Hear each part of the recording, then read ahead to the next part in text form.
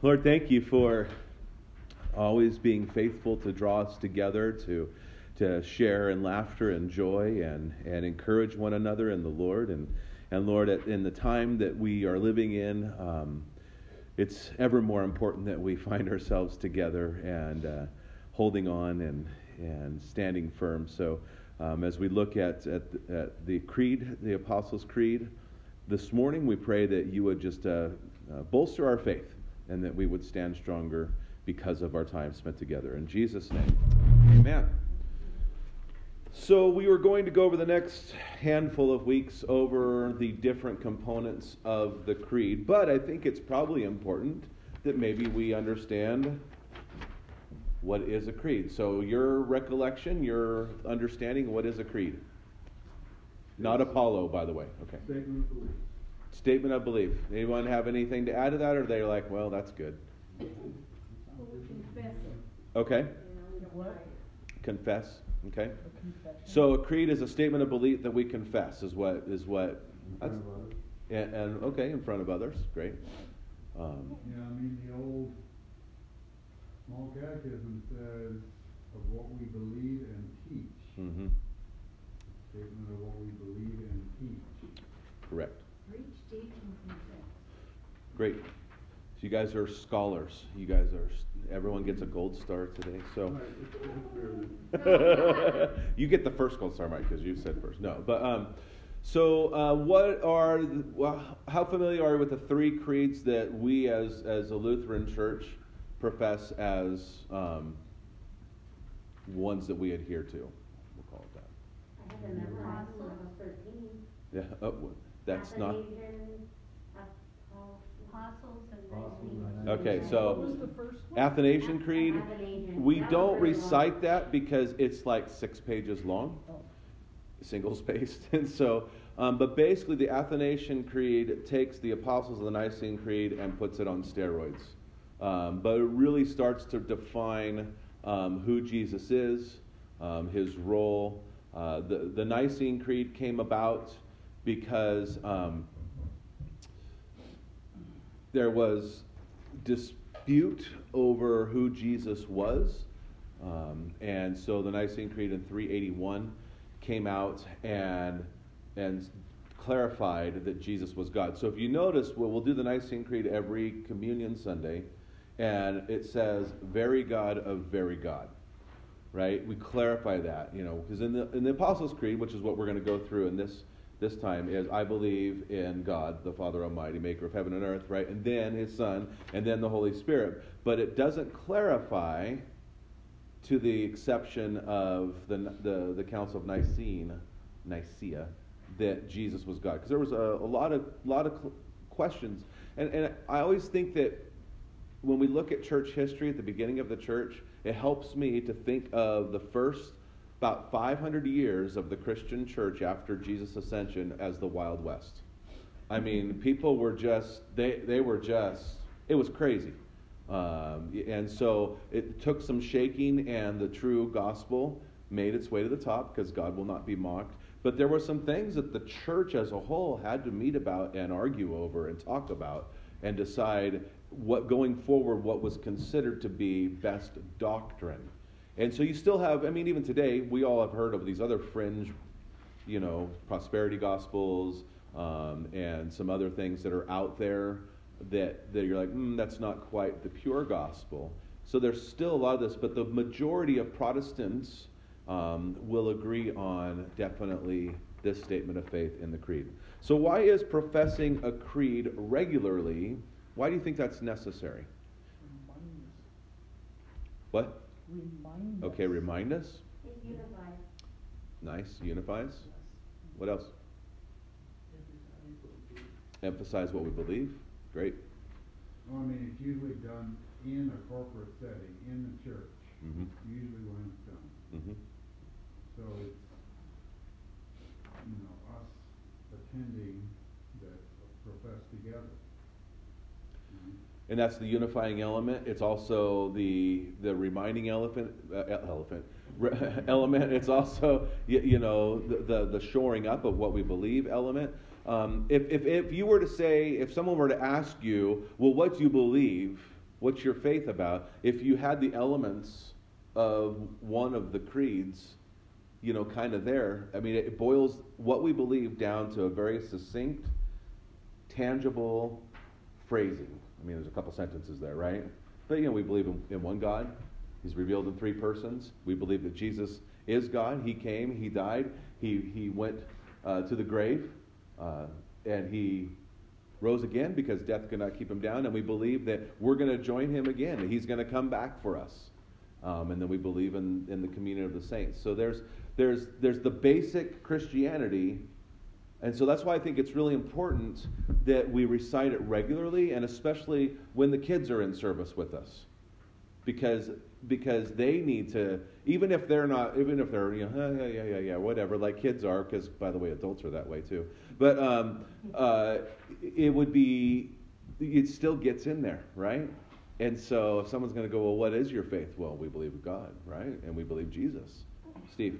I was going to say, hopefully it's an apparel that as you recite it and you wear it, people can actually see the manifestation of what they believe. It isn't just that you're mouthing it, that your presence, you admit the very thing that you're professing. And we can get sidetracked very easily throughout the week.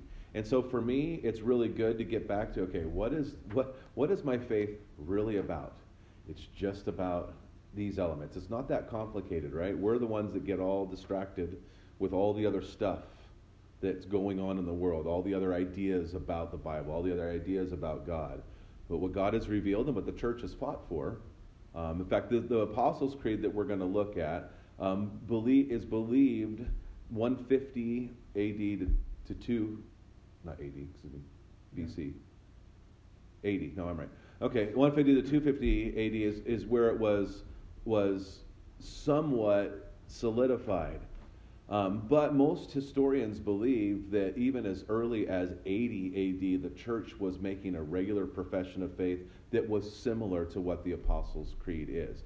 Because the apostles were teaching, right? And so they didn't have the books, they didn't have the Bibles, they didn't have the internet. In fact, a lot of them couldn't read. And so they had these things that they would recite just to say, this is what we believe.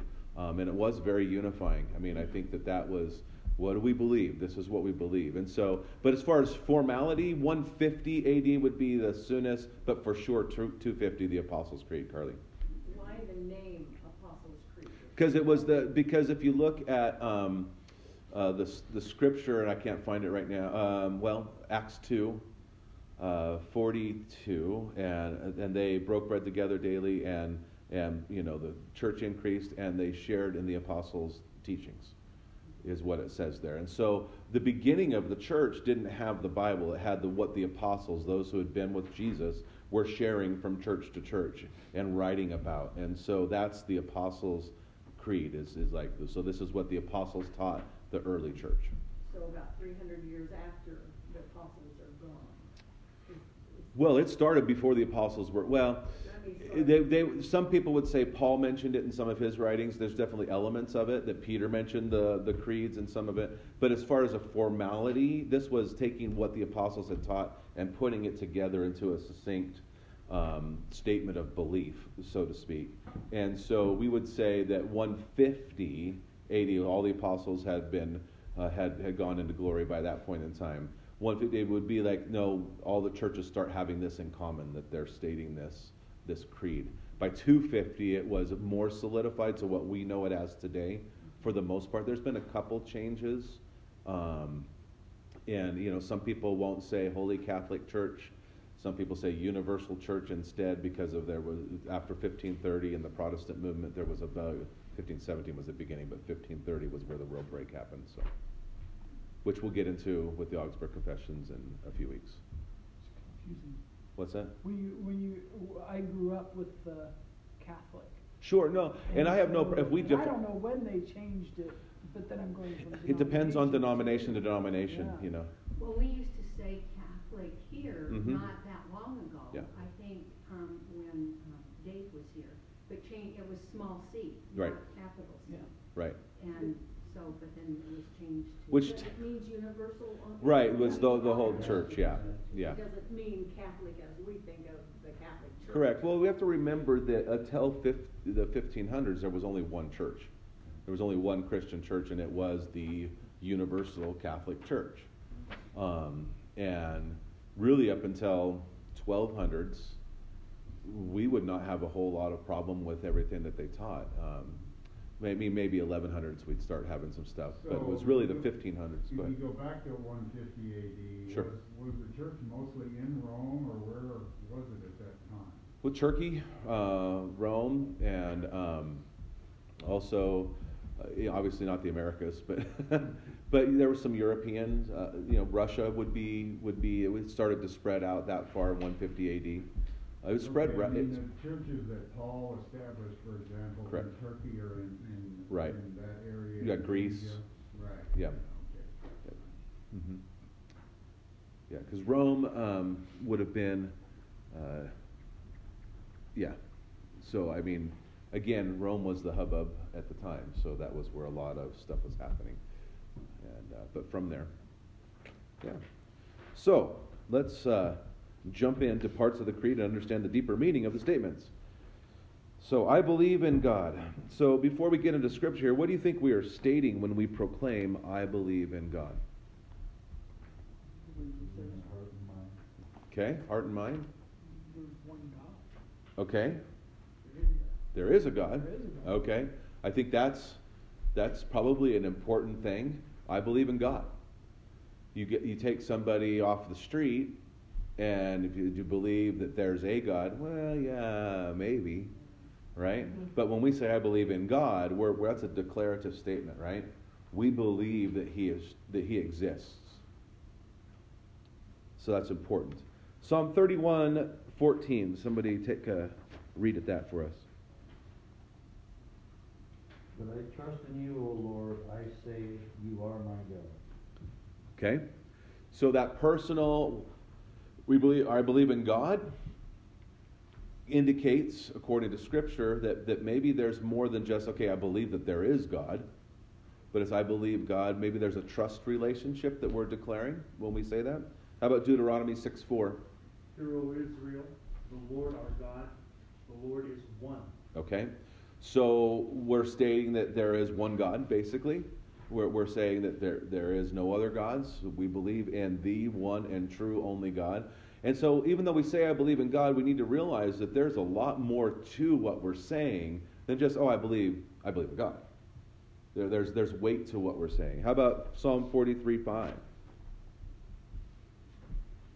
My soul, you are downcast. Why, my soul, are you downcast? Why so disturbed within me? Put your hope in God, for I will yet praise Him, my Savior and my God. Okay. So He's worthy of hope, right? In God. So when we say these things, and there's a lot more. I mean, you could go throughout Scripture and see this focus of attention to believing in God. And that He is our hope, He's our refuge, He's our salvation, He's our strength, He's our peace. So when we say I believe in God, which we will a little bit later this morning as a group, we're saying something more than just I believe that there is God or I believe that God exists. We're saying a declarative statement. We believe in God, who is our. We don't go into all the details, but from Scripture, when we define God and what that relationship looks like, someone we trust in, someone we believe is our hope, someone who exists, and is singular in existence. There are no other gods. So why do you think, before we look at these scriptures, why do you think it's important, though, that even in the corporate setting, when we say it together, that we say I and not we? We can hide ourselves in we. Okay? Because each individual has to believe. You can't live on the faith of others. Right. You can't do it like we did it at Mom's. It's gotta be your, I've been raised a Mormon and that's the way we did it at Mom's and that's good enough for me. People buy a religion and Okay. it's not personal. Okay. Getting back to what she's saying there, the saying goes, that's the way we did it at Mom's. I was doing this remodel a few years back, and I was putting subsiding on this addition, and this farmer guy came up and he goes, I want you to put 2 layers on there of subsiding. well, why would you want that? He goes, well, that's the way they did it at Mom's. Yeah. I go, all righty then. Then I guess that's why we do it. Yeah. And I think that's the desire, I think, for every parent, for everyone who has a loved one or a neighbor that they're praying for or someone in the community, is that they would lay hold of the faith that we cherish as their own. You know, it's interesting. You look at these acts of faith that people do on behalf of others. So, you know, presenting your child in baptism, that's an act of faith that God honors the faith of the parents. But we look at the four friends who brought the paralytic, and God looked at their faith and forgave the paralytic. But the paralytic still had to respond to Jesus, right? It could have been, okay, great, but he did say, you know, take up your bed, get up and walk. And the paralytic said, oh no, I'm good enough with what you already said. You know, well, that doesn't mean much. Faith has action to it, that God instigates it, and then we respond in faith, and he gives us the strength, right? That guy didn't have the strength to get up on his own. Just like a child doesn't have the strength on its own to work out their faith. But it's our job, and we pray that we are in step with the Holy Spirit, that we're raising that seed of faith that was planted as we presented that child to the Lord and said, we want to raise this child in the way, and the congregation said, and we're going to help you raise this child, right? That seed of faith is nurtured and it grows. And so for those of us who have kids and have had kids and watched them, right? Then there was times, I was like, man, they teach you how to pray. That's all I'm going to say. It's like they increase your prayer. And then you see, okay, God honors. God's the faithful one. Not, you know, it's not about our work. It's not about their work. It's God honors to bring them to a personal relationship with Jesus Christ in a real, tangible way. And they're not just living off your faith. Then you get seconds that way. Yes. The comments that were made about, well, that's the way my mom did it, and, you know, we give our children, and we take from our parents certain things that we've taken our faith, but like in the Mormon faith, at what point in time do you become responsible to sit there and say, just because mom did it doesn't mean it's right, the siding, just because grandma cut the end of the ham off, you know, doesn't mean that that's what you have to do. She did it just simply to put it in the pan. So it could fit in the pan, yeah. And then the next side of that is, when is it right to question versus being disrespectful? Yeah, sure. That's a great question. Well, it's a question. Answer it. Well, it's funny because from generation to generation, they always try to define themselves.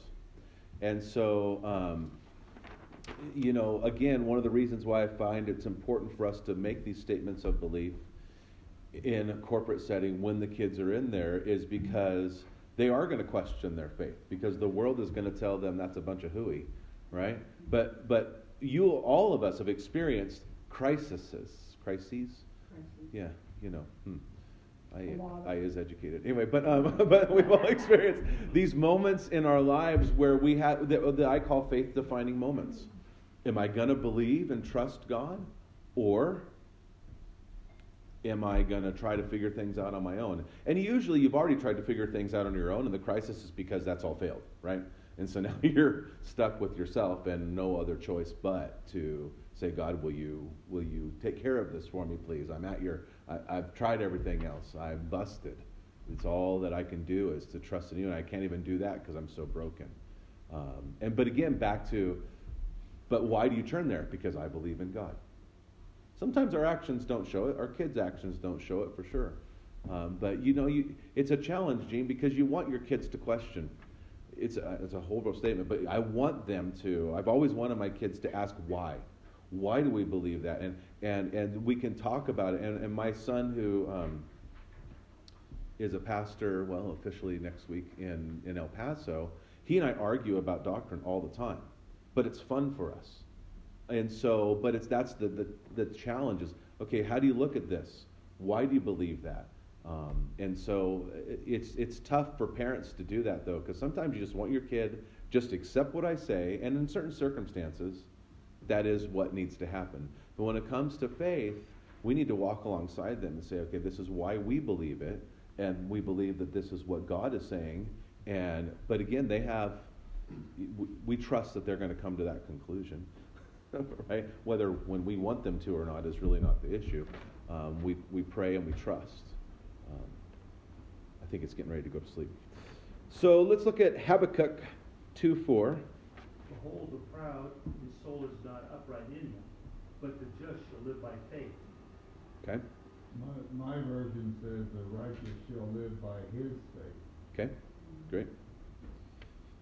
So again, that's a personal thing, right? Right. I'm going to live by my faith. Now, it's great to have people that share your faith around you to encourage you, but I'm not getting to heaven because you believe, Steve. I'm getting to heaven because of the response to what Christ did in my life and what his work on my behalf has been. And I have to apprehend that by faith myself. How about Romans 10:9?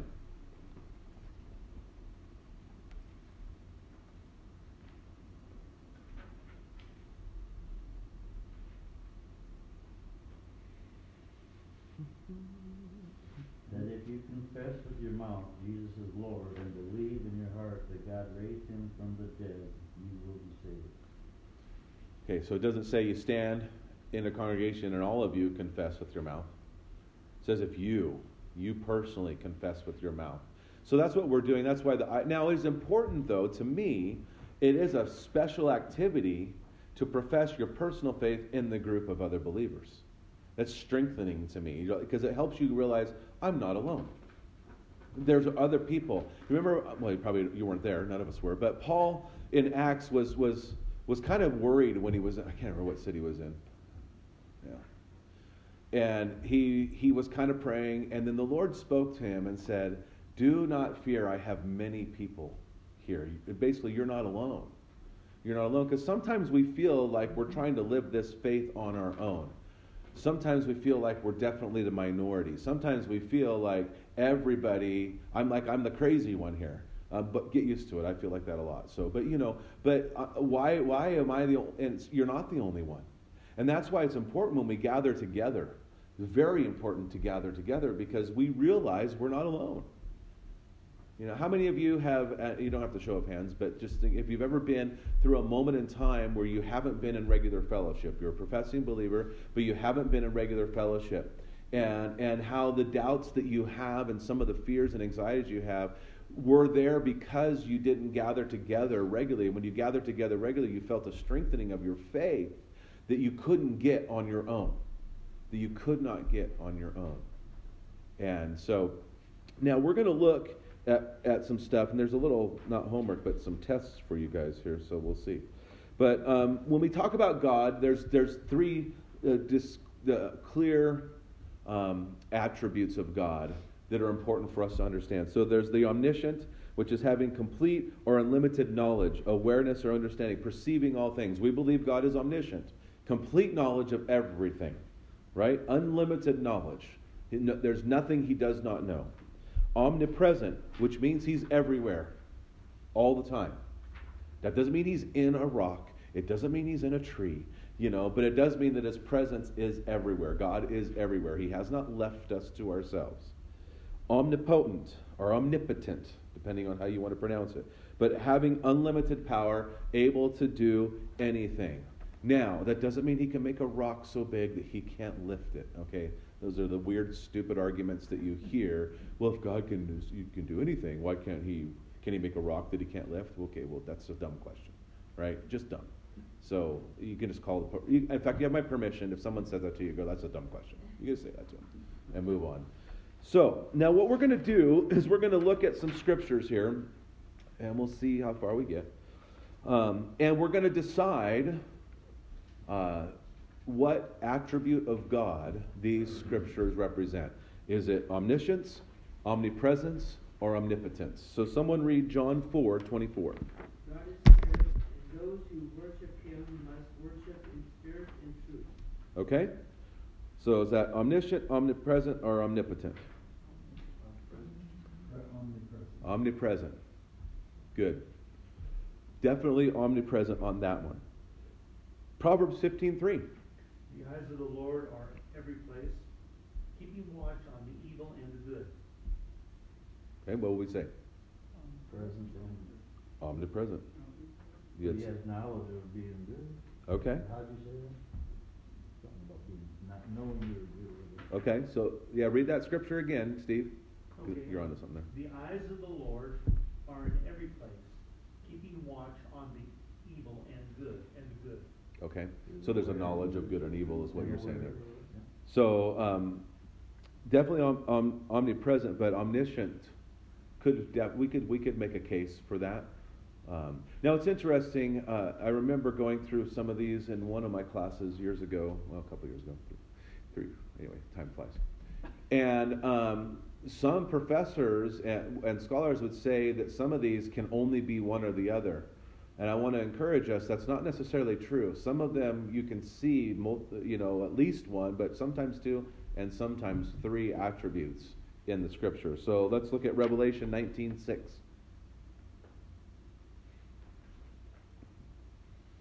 Then I heard what seemed to be the voice of a great multitude, like the roar of many waters, and the sound of mighty peals of thunder, crying out, Hallelujah, for the Lord our God, the Almighty reigns. Okay. What would we say that is? All powerful.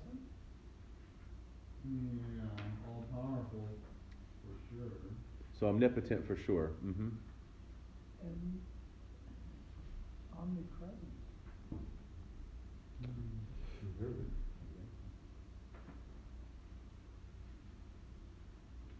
All right. Genesis 1:1. In the beginning, God created the heavens and the earth. Okay.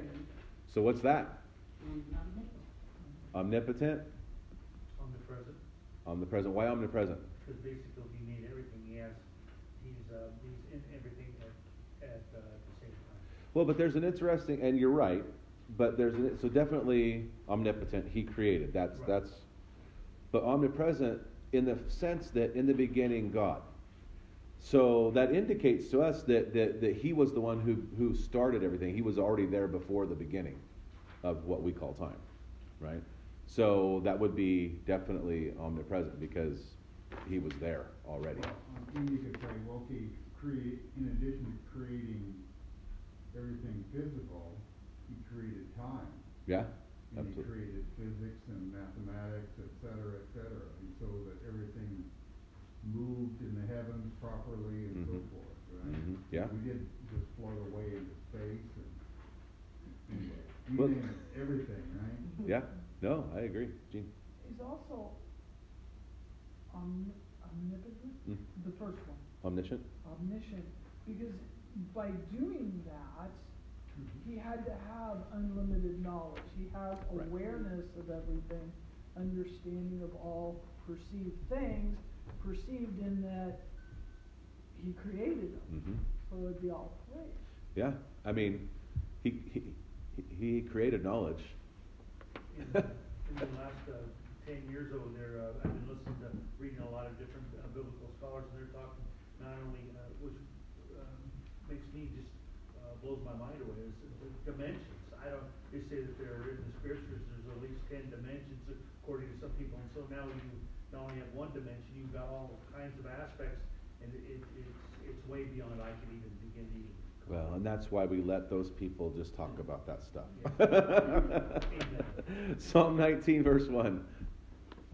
The heavens declare the glory of God, the skies proclaim the work of his hands. Okay?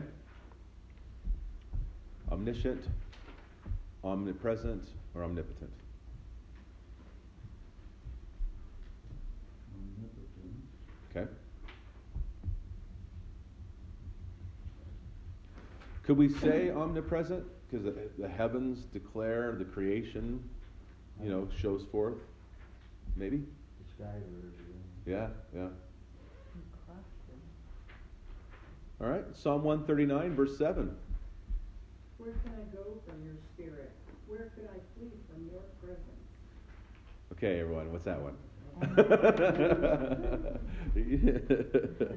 Isaiah 44, verse 6.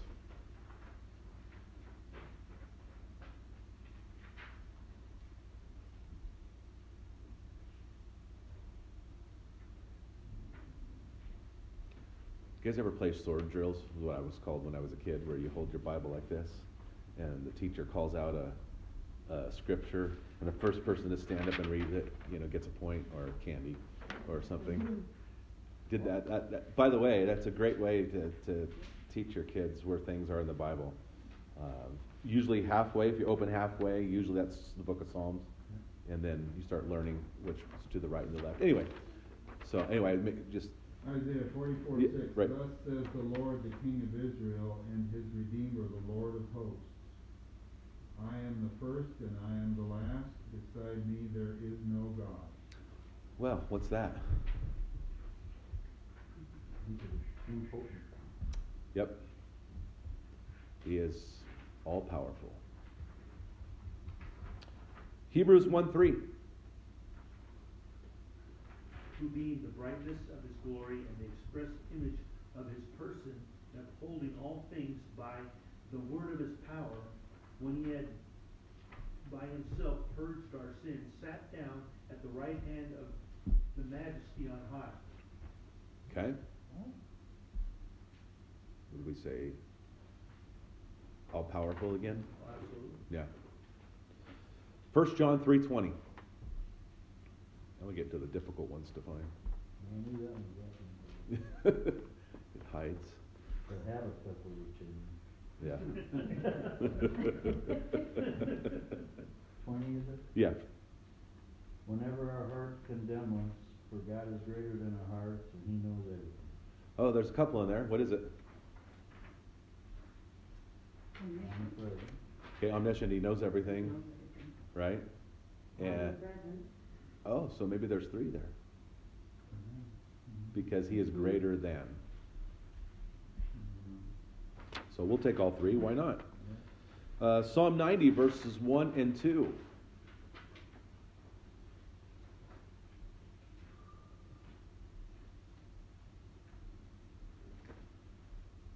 All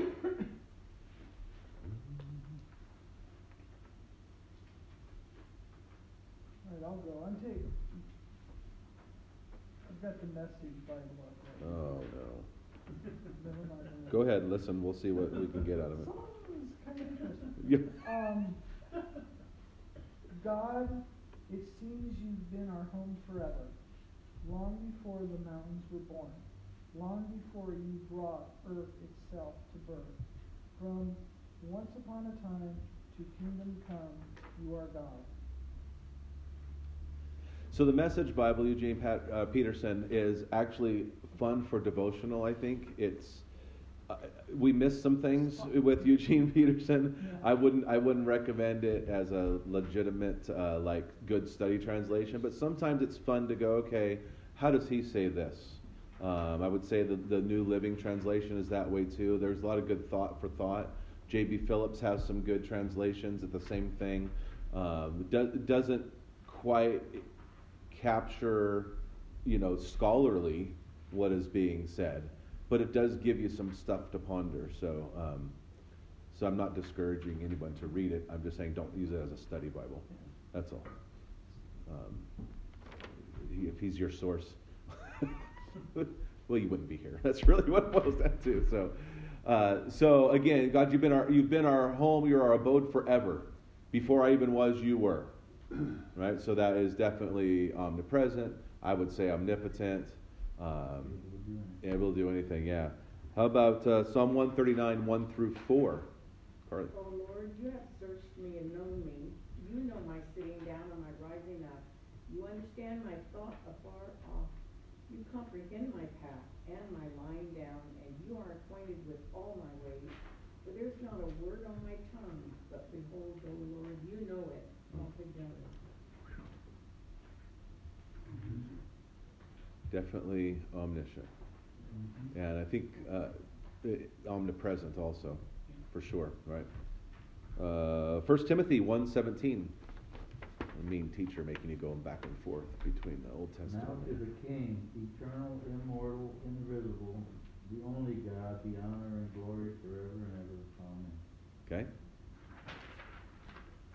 Pretty much all of it in there.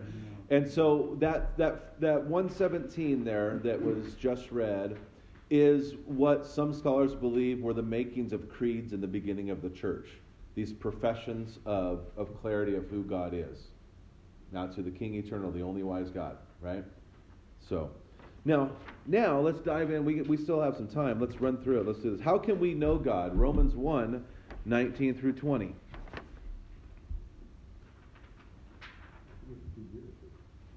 Something about the heavens declare, I remember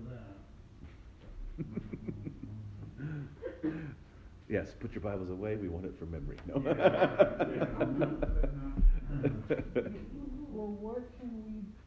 For what can be known about God is plain to them, because God has shown it to them. For his invisible attributes, namely his eternal power and divine nature, have been clearly perceived ever since the creation of the world, in the things that have been made. So they are without excuse. So how can we know God? Creation declares. Creation we cannot deny. We can, because we exchange the truth of God for a lie. But you can't, in a reasonable mind, you can't deny that there's an existence of God. There's a creator, and that I love what that says in Romans. Because when people ask me, well, what about the person, the Aborigine, right? Well, there's no excuse for anyone. Anyone who's been part of this world and seen the creation that God has there's no excuse. How about John 1, 12 through 13? But as many as received him, to them he gave the right to become children of God, to those who believe in his name, who were born not of blood, nor the will of the flesh, nor the will of man, but of God. Okay. So we would say there that if we believed, God gave us and made us aware of him, and now we know him because he has revealed that to us. 1 John 4, 7 through 8.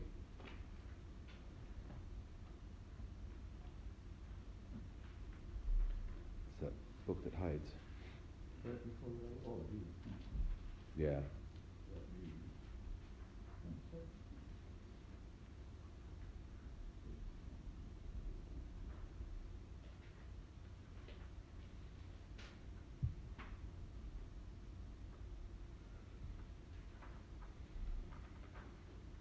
Trying to reach up and look.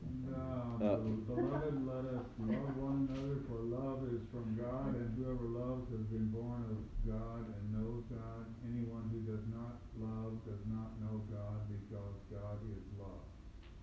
I think I got the right one. Yep, you did. You didn't nail it. Because anyone who's born of God knows God, right? And they love, right? Because God is love. So that's a cool thing. So how is our life impacted by the declaration, I believe in God? Let's look at Romans 14:11. For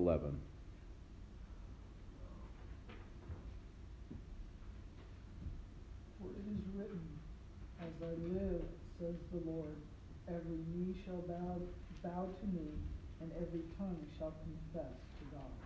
Okay. Philippians 2:10 through 11.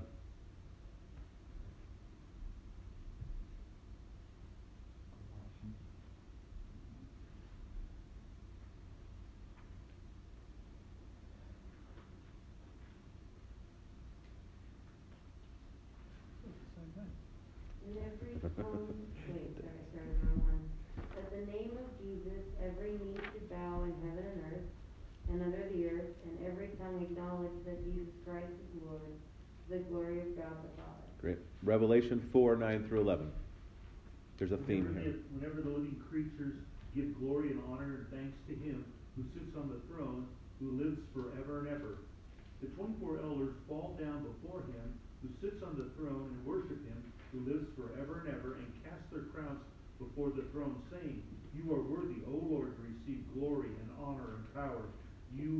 For you have created all things, and by your will they exist and were created. Okay, so Romans and Philippians say that at the name of Jesus, every knee will bow and every tongue confess that Jesus is Lord. And Revelation shows you that picture, right? That they're falling down. So, how is our life impacted when we on Sunday mornings gather together and we say, I believe in God? What are we saying? Well, we're here to worship God and not maybe, we're not here to just take away how to live a better life. Okay. We're here to worship God like those elders are doing. Mm-hmm. I think people have something against, they find themselves worshiping stuff their whole life if they would honestly look at it. Sure. But to worship God is kind of a turnoff. What do we have to sing to God? Why do we have to worship God? I mean, what does he need that for? Mm-hmm. Because we're worshiping something else if we're not worshiping God. Okay. What else are we, is when we proclaim, I believe in God, how else is that impacting us? Hopefully we're being renewed in him. Okay. Yes, Gene. It's acknowledging that we have submitted our life. Okay. So you use the word submit, so I'm going to tag on that. There's a humbleness. So Romans and Philippians, at every knee will bow, every tongue confess that Jesus is Lord. The elders, they fell down.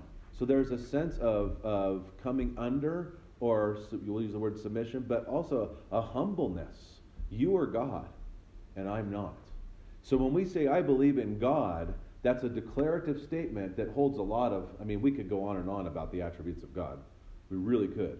And so I think it's fun, by the way, just a little challenge, when you're reading Scripture and there's things about God, go, man, is this his omnipresence? Is this his omniscience? Is this his omnipotence? Let's look at it.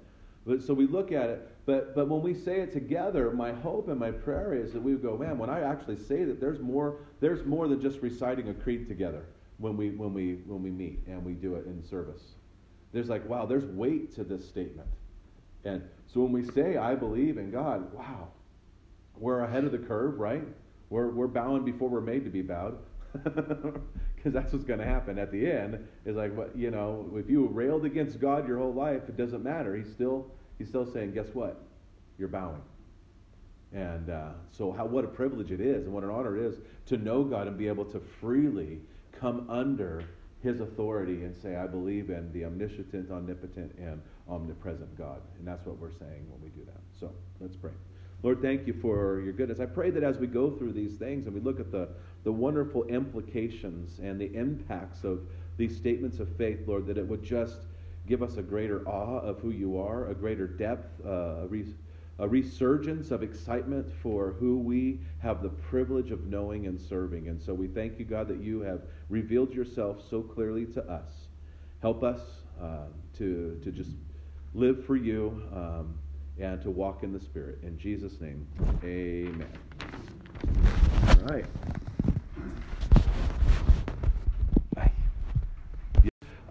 Traditionally, a day celebrated when the wise men from the east, or the Magi, come and visit Christ. And it's the revelation that God is the God of the Gentiles too, that Jesus came to save Gentiles too. But we have a couple things that I want us to notice as we continue talking about Epiphany. Epiphany is that which reveals, or that which shines forth. And so as we look through Scriptures over the next couple of weeks, we're going to see the revelation that Jesus is the Christ. And we even say in the song that we are waiting for yet another day of Epiphany, right? The revealing of Jesus coming back. For much like Advent, right? We celebrate the fact that he came, but we also look forward. So we celebrate the fact that he revealed himself as Jesus the Christ throughout his earthly ministry, and people came and they professed that he was the Christ through their actions. The Magi came, right? They gave him gifts, proclaiming that this is the King of the Jews. This is the King, but also he's the King of us. But yet we recognize that and we look forward to when he pronounces King over us officially. And as we looked at Bible study this morning, and every knee will bow and every tongue confess that Jesus is Lord. And we thank the Lord that we get a head start on all of that, right? That we get to do that. So today we're going to talk about the foolishness of God. Now, that might be something that you're like, ooh, man, I wrestle a little bit with that phrase. But can God appear foolish? And I think to the natural man, I think there's times that he does appear. I mean, think about this. One man comes, lives a perfect life, and hangs on a cross, and for all time and eternity, his death on the cross pays for the sins of the whole world, past, present, and future. That, to the natural mind, makes no sense at all. There's many things that happen in our lives, you're like, but God. If it were not for God, the trust in God in certain circumstances might seem foolish to the natural mind. And I would venture to say some of us right now are struggling because it seems just a no-win situation sometimes to trust in God, because the world wants nothing to do with God. In fact, they're making foolish decisions. But we stand for Jesus Christ, and that He has revealed Himself clearly, that He is trustworthy.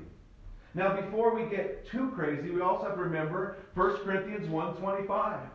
Right before what Laura read this morning. For the foolishness of God is wiser than men, and the weakness of God is stronger than men. The foolishness of God. Now, many of us would say, I would never say foolishness and God in the same sentence. Well, the Apostle Paul did, so we're in good company. But what he's saying is that even the things that seem foolish to us in our natural mind are still greater and better, because God is awesome. So, we see this account today in Matthew chapter 3, that Jesus was baptized.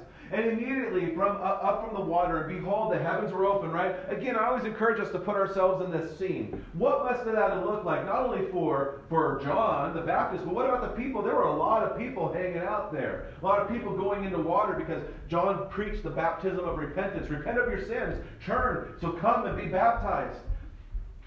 What must that have looked like? So if we were watching this, we would hear the voice from heaven. This is my Son, in whom I am well pleased. Now, John the Baptist. That's still, I think, a calm picture of him. Laura had drawn a while back.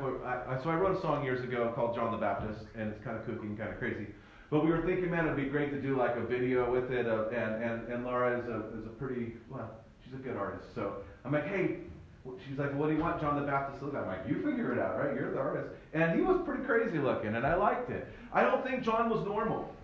But here's what we need to understand about John.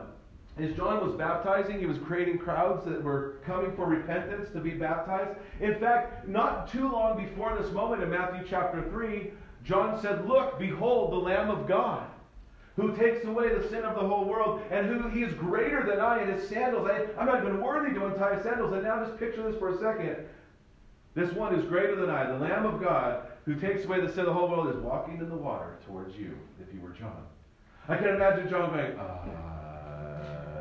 so why are you coming to me? Thinking, maybe he's thinking in his mind, am I not doing things right? Is this the end of my ministry? Is it time for me to decrease and he to increase? Well, yes and no, but pretty much, yeah. What am I supposed to do? And then Jesus comes and says to him, I need to be baptized by you. Now, John knew that there was nothing for Jesus to be repentant about. So this seemed like foolishness to John.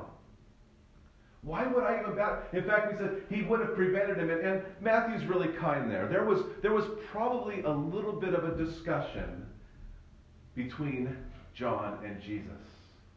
I mean, think about the Apostle Peter. How many times when he was walking with Jesus, he said, no, never. And Jesus is like, hey, you're getting in the way of the things of God here. Because what seems foolish to you is wisdom in God's eyes. So Jesus is saying, hey, I know this seems foolish to you, but let it be so, because all righteousness is fulfilled in this. And so, I don't know what John the Baptist said to me, but I went, okay. And then went ahead and baptized him. He obeyed. But I think there are times where faith and the calling of God to us seem foolish. There may be times where God's like, I want you to trust me in this. And you're like, it doesn't make sense to me. But when we obey, we get a greater glimpse into who Jesus really is. Just think about what we saw when John obeyed and baptized. A voice from heaven said, this is my Son, my beloved, with whom I am well pleased. And we saw that the Spirit like a dove came down, proclaiming who he was. So the seemingly foolish act proved to produce a divine revelation announcing the presence of Jesus in the world. This is fantastic for us to know. This is the trustworthy statement. I don't know what you're all going through right now, but there might be some things where you're like, I need to trust God in this. I believe God is asking me to do this, but it just doesn't make sense to me. None of it makes sense to the natural mind, but God has proven himself strong on your behalf. God is trustworthy, and he will give you a revelation of himself that maybe you would have never known if you did not obey.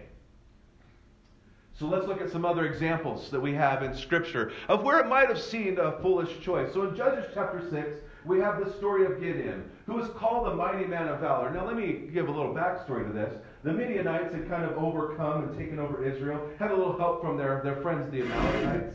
Not good people. And what was happening is that they would harvest, they'd plant, and when it came harvest time, the Israelites would plant. The Midianites and the Amalekites would come and take everything. And so what we find is, in fact, in Judges 6, it says, and the Israelites were hiding in caves. And so there's one story of Gideon who was hiding in a cave. Now, they believe that the wine press that he was in was actually hidden in a cave because they tried to get creative, and they still wanted to have wine, I mean, after all. And so you're in a wine press, and he's trying to thresh wheat. Now, wheat typically was done open like this. And so you see that little, I don't think this little thing works on the screen. Works there, but see, it goes, oh, right there. Goes away. Anyway, so, we're going to need some cats. I don't want to prove that we're all like cats, so I'll turn it off, right? But that little sled there, was they put rocks on it. I guess if kids wanted to ride or something, the horse would take them around. And they would crush this wheat on the ground. And what would happen is the kernels, and we see Jesus, with his disciples taking the grain of wheat, they rub it together so that the kernel of wheat is left, and that's where the nutrients are, and the rest goes away. In fact, you could crush it and go like this, and the wheat would remain. And so what they would do is they would get this wheat, they'd spread it out, they'd crush it, and then they'd take those fork rake-like things, and they would throw it up in the air, and then the wind would take away the chaff, and what remained on the ground was the wheat. That's how they got the wheat out of it. So picture for yourself for a moment, here is Gideon in a cave, in a wine press. You saw that picture from the beginning right there, and that's a wine press. In a cave, in a wine press, trying to get the wind to take away the chaff, hiding from the Midianites and the Amalekites. And an angel appears to him and says, Gideon, a mighty man of valor. Now, again, putting ourselves in this place again, here Gideon is hiding, and he's like, oh, I think you got the wrong address. I'm in a cave, I'm hiding, I'm doing work that really is not working because, there's not very drafty in here right now. But no, he's called that. And we know that Gideon is charged to be used by God in many great ways. And he takes an army, and God even whittles that army down. If you read the account, he's like, 300 guys. Awesome, let's go. And so they go and they win the victory. Now, what seemed foolish probably to Gideon, God's like, no, this is my wisdom. And some of what we need to realize is that the wisdom of God that seems like foolishness is because there's no other way for us to explain it other than God moved and God worked. If Gideon was this mighty man who was fighting and then God came to him, then Gideon might have been able to take some credit. There's no way that Gideon can take credit for this. So it may have seemed like a foolish choice, but remember, God's foolishness is wiser than any human wisdom. Consider the parable of the lost sheep that Jesus spoke. Now, it was pretty common when shepherds would take sheep out that they might lose one or two according to what happens. There's animals out there that come and they pick them up, and how can you possibly be by 100 sheep at once? But here came a time where roll call was happening, and the shepherd is calling the sheep in, and he goes, oh man, Joe's missing. Right? Joe's missing again. And so he leaves the 99 to go find the one. Now, it was common for one to be picked off by a wolf. It was common. Why would he go leave the 99 unprotected to go get the one? It seems foolish. We need to remember Isaiah chapter 55. God says, "For my thoughts are not your thoughts, neither are your ways my ways, declares the Lord. For as the heavens are higher than the earth, so are my ways higher than your ways, and my thoughts than your thoughts." And I think that God has given some ideas for us in Scripture when we can look at our situation and go, okay, what's God's thoughts about this? Because I'm seeing it one way. And the one way that I see it causes anxiety and fear and depression and loneliness and irritation and anger. What's God seeing? His ways are not my ways. And sometimes that's where faith steps in. Because His ways might seem foolish to you. But He has proven Himself over and over again that His foolishness in our mind is greater than our greatest ideas and our greatest wisdom. So we need to be mindful that our natural wisdom and what we consider natural sound reason cannot comprehend the great workings of God. His ways are not our ways. And I'm so thankful for that. I would have never thought that if He came down to earth, took on human flesh, lived a perfect life, died on the cross, rose from the grave, that I would say that His blood cleanses me from all sin. I would never have thought of that. And I could honestly say I don't think anyone in their natural mind would have ever thought of that. God's ways are not our ways. Let me introduce you to Shrek. Now, some of you might be familiar with this guy. This is 2006 in New Zealand. Shrek was a sheep who was very famous who avoided shearing for 6 years. He would run and he would hide in caves. Interesting. He would run and he would hide in caves to avoid that day when everything would be, taken off. But what we find happening, you can kind of see here with Shrek, is that he can't see very well. He's got a very, very large matted coat. And doctors were saying if they wouldn't have gotten to him and sheared him, he probably would have died. Because he couldn't see, he was having a hard time breathing because of the weight of the coat. And after 6 years, he was hiding in the cave and he could not escape his owner. So his owner gets him and he takes him. Now, I think there's a great parallel for us. When we try to run and hide from God, all we do is heap sin and more sin upon ourselves. And it becomes sometimes difficult for us to see. We have a hard time moving and functioning. But yet we think we know something better. And so we continue to try to hide. We continue to try. And we find ourselves somewhat paralyzed and immobile. And one thing I love about our Lord is that He'll patiently go, "Okay, you done? Are you done?" A pastor friend of mine, when people would come in for counseling, if they were suffering from drug addiction, he would say, before we get started, he goes, "I need to know something. Are you done? Because if you're not done, we're wasting our time." So here's Shrek, finally getting caught. His owner grabs him and says, "I'm going to do what's right for you." And so there he is getting sheared a little bit, right? He's at the mercy there. That's some gross stuff. We need to walk a bath for sure. Right? But just think about what Jesus does for us. He takes us, He pursues us, He grabs us in our cave, we're blind, and he shears all the sin and removes it to where we don't even look anything like we did before. And in fact, then He places His righteousness upon us. This is not righteousness, but kind of look at that. And Shrek looks like he's smiling right there. And so it's a fascinating thing to me because this is a real tangible picture. For 6 years, this sheep just hid and tried to get away and got dirty and muddy and couldn't see and couldn't breathe and couldn't move because he was so gripped by the sin that entangled him. And his master comes and says, "Hey, come here. I have something better for you. I want to help you." Similar to what Jesus. Now, many people would say it's foolishness to waste your time with an animal like that. Why are you wasting your time with Shrek? He doesn't want to be sheared. But the owner relentlessly pursued him.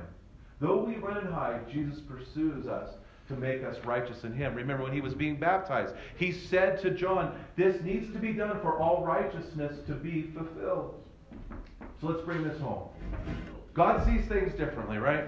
I think we see this. Jesus comes to John, and John's like, "I don't understand this. This doesn't make sense to me." Jesus says, "Let it be so." Gideon's hiding in the cave. The angel comes and says, "Mighty man of valor." He's like, "Okay." Jesus comes to us. We're running and hiding just like Shrek, the lost sheep. Foolishness to leave all the others behind just for the one, but He doesn't. And He says, "I have something better for you. My ways are not your ways." We hide, God pursues. This is so good for us to know. And this is such, I think, comfort for us when we're praying for kids and loved ones and family members and people in our community. Even though they're high, they can't get outside the grasp of God. Psalm 59:1 says, "Surely the arm of the Lord is not too short to save. There is hope for everyone. There are no lost causes." Because of Christ, we are well-pleasing to God. If you don't hear anything else today, please hear this. When Jesus came up out of the water, we hear the words. We see the Spirit upon him. We hear the words from the Father saying, "This is my Son, with whom I am well pleased." Also, before that says, "whom I love." Our life, we're told, is hid in Christ. So those words are pronounced over you and I. You may not feel loved. You may feel like you don't deserve the love. Well, you don't, by the way. That's great news. You don't deserve the love.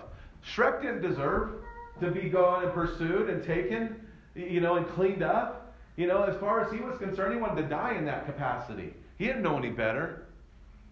But just like sheep, we are the sheep that God pursues and loves.